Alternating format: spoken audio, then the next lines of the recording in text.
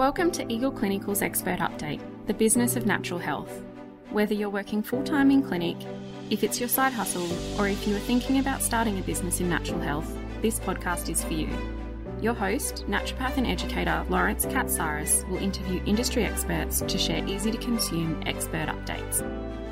With the help of the experts, Lawrence will aim to simplify some of the more confusing questions that emerge when running a business, so you can get on with the more important things.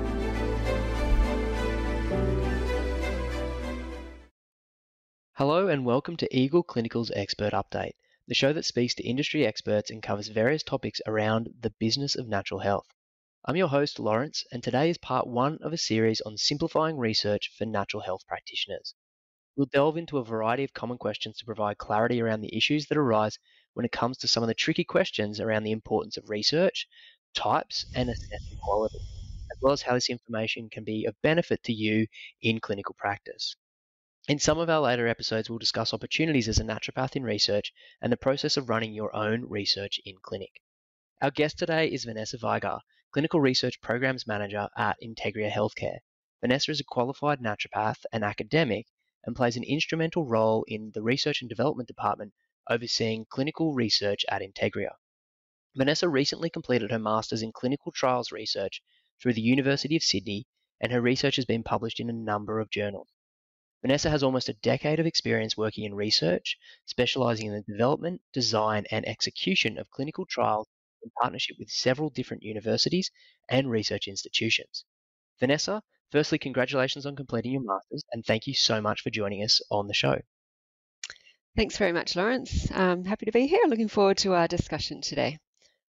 So to start off, can we just talk about and define research? It's a very generally used term. In your perspective, would you mind defining what research is? Sure. Well, you're right, Lawrence. Research is a really broad term, but it generally involves some sort of documented scientific investigation. So they can take many different forms, and obviously some of these are going to be more important for practitioners than others. But each of these different types has a place in helping us to understand what works and what doesn't, and also the mechanism behind why it might work. So for practitioners, being able to understand and apply this research information it's a valuable skill that they can use to enhance their clinical practice. Definitely. Now, why is it that you think that research is so important for practitioners? I think research is important for practitioners on a few different levels. At the most basic level, understanding the research behind a product or the ingredients within a product can help practitioners to use it most effectively. And the research can provide evidence on dose, duration of use, specific indications. It might also provide valuable information on co-prescribing or safety concerns and interactions. So understanding the research for a particular herbal nutrient can also give practitioners confidence in what they're prescribing, particularly if they are able to explain some of that supporting research to their patients. This can help their patients to feel more confident that they're being treated with evidence-based medicine rather than guesswork. So another important function of clinical research is that it can confirm or sometimes contradict traditional evidence or previously understood activity of herbs and supplements. Sometimes research has shown us that actually a particular herbal nutrient doesn't act in the way that we thought it did. And a good example of that is human bioavailability studies, where the uptake of nutrients can be measured and we can compare different forms of vitamins or minerals for their effectiveness. These can show whether the nutrients are reaching the targeted sites within the body and whether they're being converted into different bioavailable forms within the body. So these types of studies have supported new effective forms of folate, for example. And then on a broader level, the more high quality research that we can conduct on natural medicines, the more that we can increase the status of the tools of trade that we use in our profession. So it gives us some power to be able to point to research showing the effectiveness of the things that we're prescribing in practice. And this is as much for the patient as it is for other practitioners that we work alongside, especially other medical health professionals.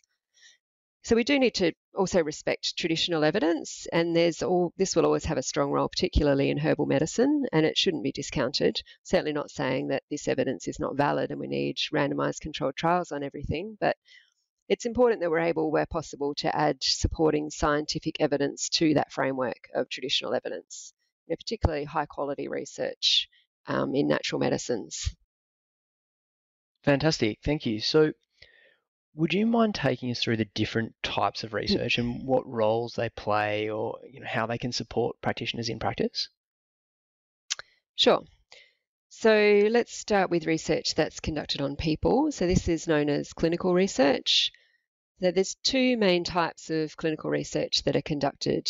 These are either interventional, for example, a clinical trial, or observational, where nothing is specifically given, but people are observed and then associations or risks are extrapolated from those observations. Results from both of those types of research can be used to inform clinical practice.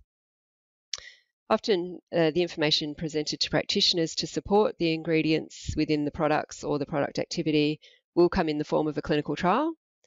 The most common design of this is where a supplement is given to one or more groups of people for a period of time, and the outcomes of interest are evaluated both before and after the intervention. Where there's only one group and everyone receives the active treatment, this is known as an open label or an uncontrolled trial. And where there is more than one group of people and one group is receiving a placebo or some other form of control, then this becomes a randomized controlled trial or an RCT.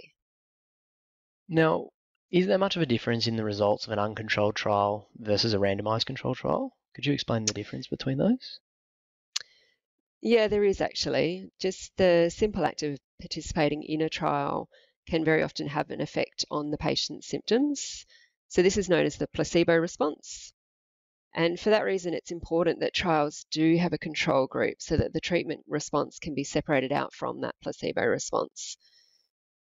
In some areas, some therapeutic areas, there can be a really strong placebo response, particularly around where people are being asked about, things like how they feel and those sorts of things. So areas like depression, for example, the placebo response can be up to sort of a 50 or 60% improvement.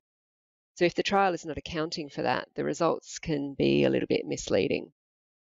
If open label trials are reported where only a single group of people is treated, these trials can show really impressive results. So it's important to remember that at least some of that result is likely to be contributable to that placebo effect. And therefore, those trials do not hold as much weight as a randomized controlled trial. The results should generally be considered to be less strong than what is represented. Great, thank you. That helps clarify, I think, for the listeners about the importance of placebo versus non-placebo controls. So is this the same across all types of open label trials? Like, how does placebo response change over time or in different conditions? Yeah, well, some trials will have a much more exaggerated placebo response than others. So as I mentioned about depression having a strong placebo effect, in trials where there's an objective rather than a subjective outcome used to assess the results, then there's less of a placebo response. So an example of that could be where there's a blood measure such as cholesterol or blood glucose that's been measured as the main outcome for the trial. There'll be less of a placebo response in that than there would if people are being asked to respond about how they're feeling about something. And it's also good to know that the placebo response will lessen over time. So if you're looking at the results from an open label study that's got a short duration of treatment, so less than 2 weeks or so, then the results will likely be more impressive than one which has a longer duration of treatment of, say, 3 months. That's a really good point. Thank you for clarifying that. Now, aside from clinical trials, we've been speaking a lot about those. What other types of research are useful for practitioners to be aware of? Yeah, beyond clinical trials, other human clinical research that can provide important information is observational studies. So these aren't used very much in herbal medicine research. However, there's some very large observational studies that have been conducted on vitamins and minerals. And these studies generally look at health outcome associations over a long period of time, like usually many years. For example, large observational studies into vitamin D and calcium to reduce the risk of bone fracture in the elderly. Like, practitioners might want to refer to these types of research studies to justify to their patients why they should be taking specific nutrients over the longer term. And then there's other research fields that aren't conducted on humans. So These can also be of some use in clinical practice, although they're not of as much value as those that have direct human clinical relevance. These may take the form of research in animals. We don't conduct any animal research at Integria Healthcare, but obviously there's a lot of animal research out there, and also in vitro research. Animal research will usually provide mechanistic support for the actions of specific herbs or nutrients. So the sort of the physiological changes that take place in the brain or in organs, they can be assessed in animals in a way that we are not able to assess in a human trial. So those sorts of studies can provide valuable insights into the way that a herb or nutrient works to affect the symptoms that we can see changing in clinical practice. And in the same way, like in vitro studies, so this is research that's done in test tubes or on cultured cell lines, that can also provide backup data to support those effects, a bit of a rationale for the way that we think that it will work in humans. This type of research should be considered to be supportive only, to supplement traditional knowledge of herbal medicine use or to understand better the mechanistic effects of the actions that are actually seen in clinical research, but they can still provide some valuable data. Thank you. That's a comprehensive overview of the different levels of research. So we know that when we're looking at those different trials that you're mentioning, they have, I guess, different benefits and consequences. Would you mind discussing how should practitioners assess the quality of research? Yeah, well, the quality of research is so variable. I think to assess the quality of research, it's probably important for practitioners to start at the top of the evidence hierarchy. And most practitioners would know about this. It's something that's been determined by the NHMRC, and we're all taught this at some point during college or university. So according to the evidence hierarchy, the highest level of evidence is generally accepted to be a systematic review of clinical trials. And a systematic review is a synthesis of the research, usually RCTs, but it can also incorporate observational research into those as well. On a particular herb or nutrient for a particular condition, there's so many systematic reviews out there now that there's a good chance that there is one on the herb or nutrient that you're looking for. And sometimes there's even more than one on the same topic. So these are often a really good place to start looking at the research, as they'll usually give a good overview of the effectiveness and also examine the quality of the research that's being conducted on the topic. These usually provide a detailed description of each of the individual studies that they've discussed as well, and so you know where to look for more specific information if you need it. But the limitation of systematic reviews is that they can be highly restrictive. So depending on the criteria that the authors have set for inclusion, I've read systematic reviews where the author has determined that only 1 out of 5 or 6 or more trials on a topic are able to be included because their definitions have been set so tightly or in a really specific way. So sometimes it doesn't always represent the whole body of the research, but most often though, they give a really good overview, and like I said, that gives them the option to dive deeper into those individual clinical trials, because most often the practitioner will be looking at individual clinical trials. Definitely, it would be lovely to have systematic reviews on everything that we're looking for in practice, wouldn't it? But it's often not the case. So what's the main things that you think practitioners need to be looking for when they're assessing the quality of those clinical trials? Like how should they determine, is this a useful clinical trial that I can use and take some information from, or is this maybe not the best designed clinical trial? Yeah, well, the best way to determine the quality of a trial they might be reading is to go through a bit of a checklist. So I'll go through some of the most important points that practitioners would like to consider here, but I can also provide you with a downloadable checklist that practitioners can refer to if you like. That'd be fantastic. So, we can include that in the show notes. So thanks. Yeah, if you could go through your list would be great. Thanks, Vanessa. Okay, no worries. So there's a few things that that practitioners need to think about. Firstly, as I referred to earlier, is there an appropriate control group that's been used in the trial? So remember that if there's not, and particularly if it's a short trial, that you might need to interpret the results with a little bit of placebo response skepticism. You also need to look at where both or more, if there's more than two groups, were the groups all similar at baseline? So before they were supplemented with anything, were they sort of roughly equivalent? And were they both treated equally throughout the trial in terms of additional treatments or tests? You need to look at whether there was a large number of dropouts in the trial, and if so, why? Was that explained? Sometimes there's a large number of people enrolled, so there might be, say, 100 people enrolled in a trial, and then they only report the results on 70. So you have to think about what happened to that other 30 people, why they may have dropped out. It's also good to look at how the analysis has been reported. And this can be a bit of a tricky area to kind of work out and understand without a knowledge of statistical interpretation. But a simple way a simple thing to look for is that poorer quality trials will often report only the difference between baseline, which is the pre-treatment, and the study completion, so after treatment. And they'll only report the difference between those two time points in the active treatment group. And sometimes even when there is a control group, the analysis won't compare those two groups. So a good quality or a higher quality trial that's properly controlled and analysed will compare the difference in a between group statistical analysis. So this is where both groups are compared at both the beginning and the end point. So for the practitioners, it's important to look for key phrases like significantly different compared to control or a between group comparison. And that will give you an indication that they've actually done a statistical analysis between the groups rather than looking at simply the change from baseline to end in a single group.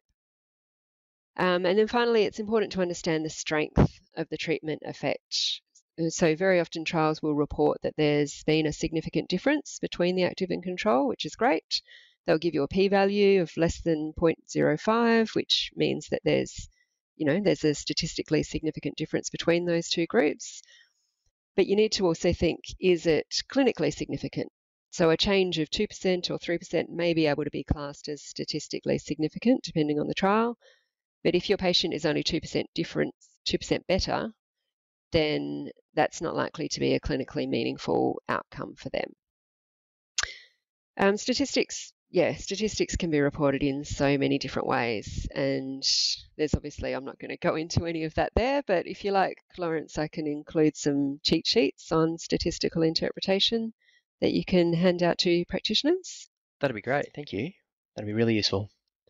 Oh, and one more issue to be aware of when reviewing clinical research is the specific type of preparation that they've used in the trial or trials. So this is particularly relevant to herbal research, where the type of extract that they've used can be very important. The different extracts that can be made from the same plant or even the same plant part can be very different in terms of their chemical composition and therefore their clinical effects. So it's important to know that what you're looking at in the research is going to be comparable to what you're going to be using in the products or the herbs or things that you're giving to your patients.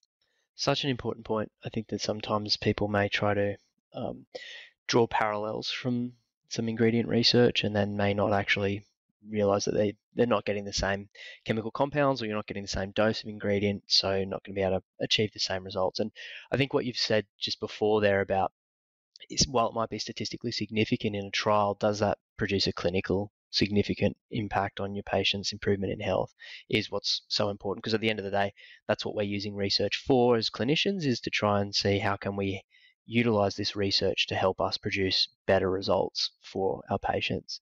So thanks so much for overviewing that for us, Vanessa. That was fantastic. I think a really good lay of the land. And I know that reviewing research can be tricky. There's lots of nuances in there that can be a little bit confusing for some of us if we're not dealing with it every day, such as how you are.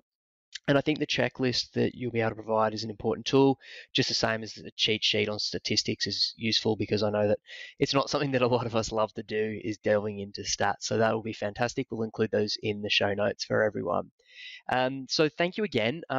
We're fortunate enough to be joined by Vanessa in our next episode 2. Part 2 of this series will discuss the opportunities in research as a naturopath and we'll touch on Vanessa's journey as well as her current work undertaking research in natural medicine. So thank you for joining us on this episode and on the show, Vanessa. Okay, great. Thank you, Lawrence. I look forward to talking to you again. Thank you. And thanks to you all for listening to Eagle Clinical Expert Update. With the help of researcher Vanessa Viger, we hope we've helped to simplify some of the more confusing areas and questions that may emerge when running a small business to allow you to get on with the more important things.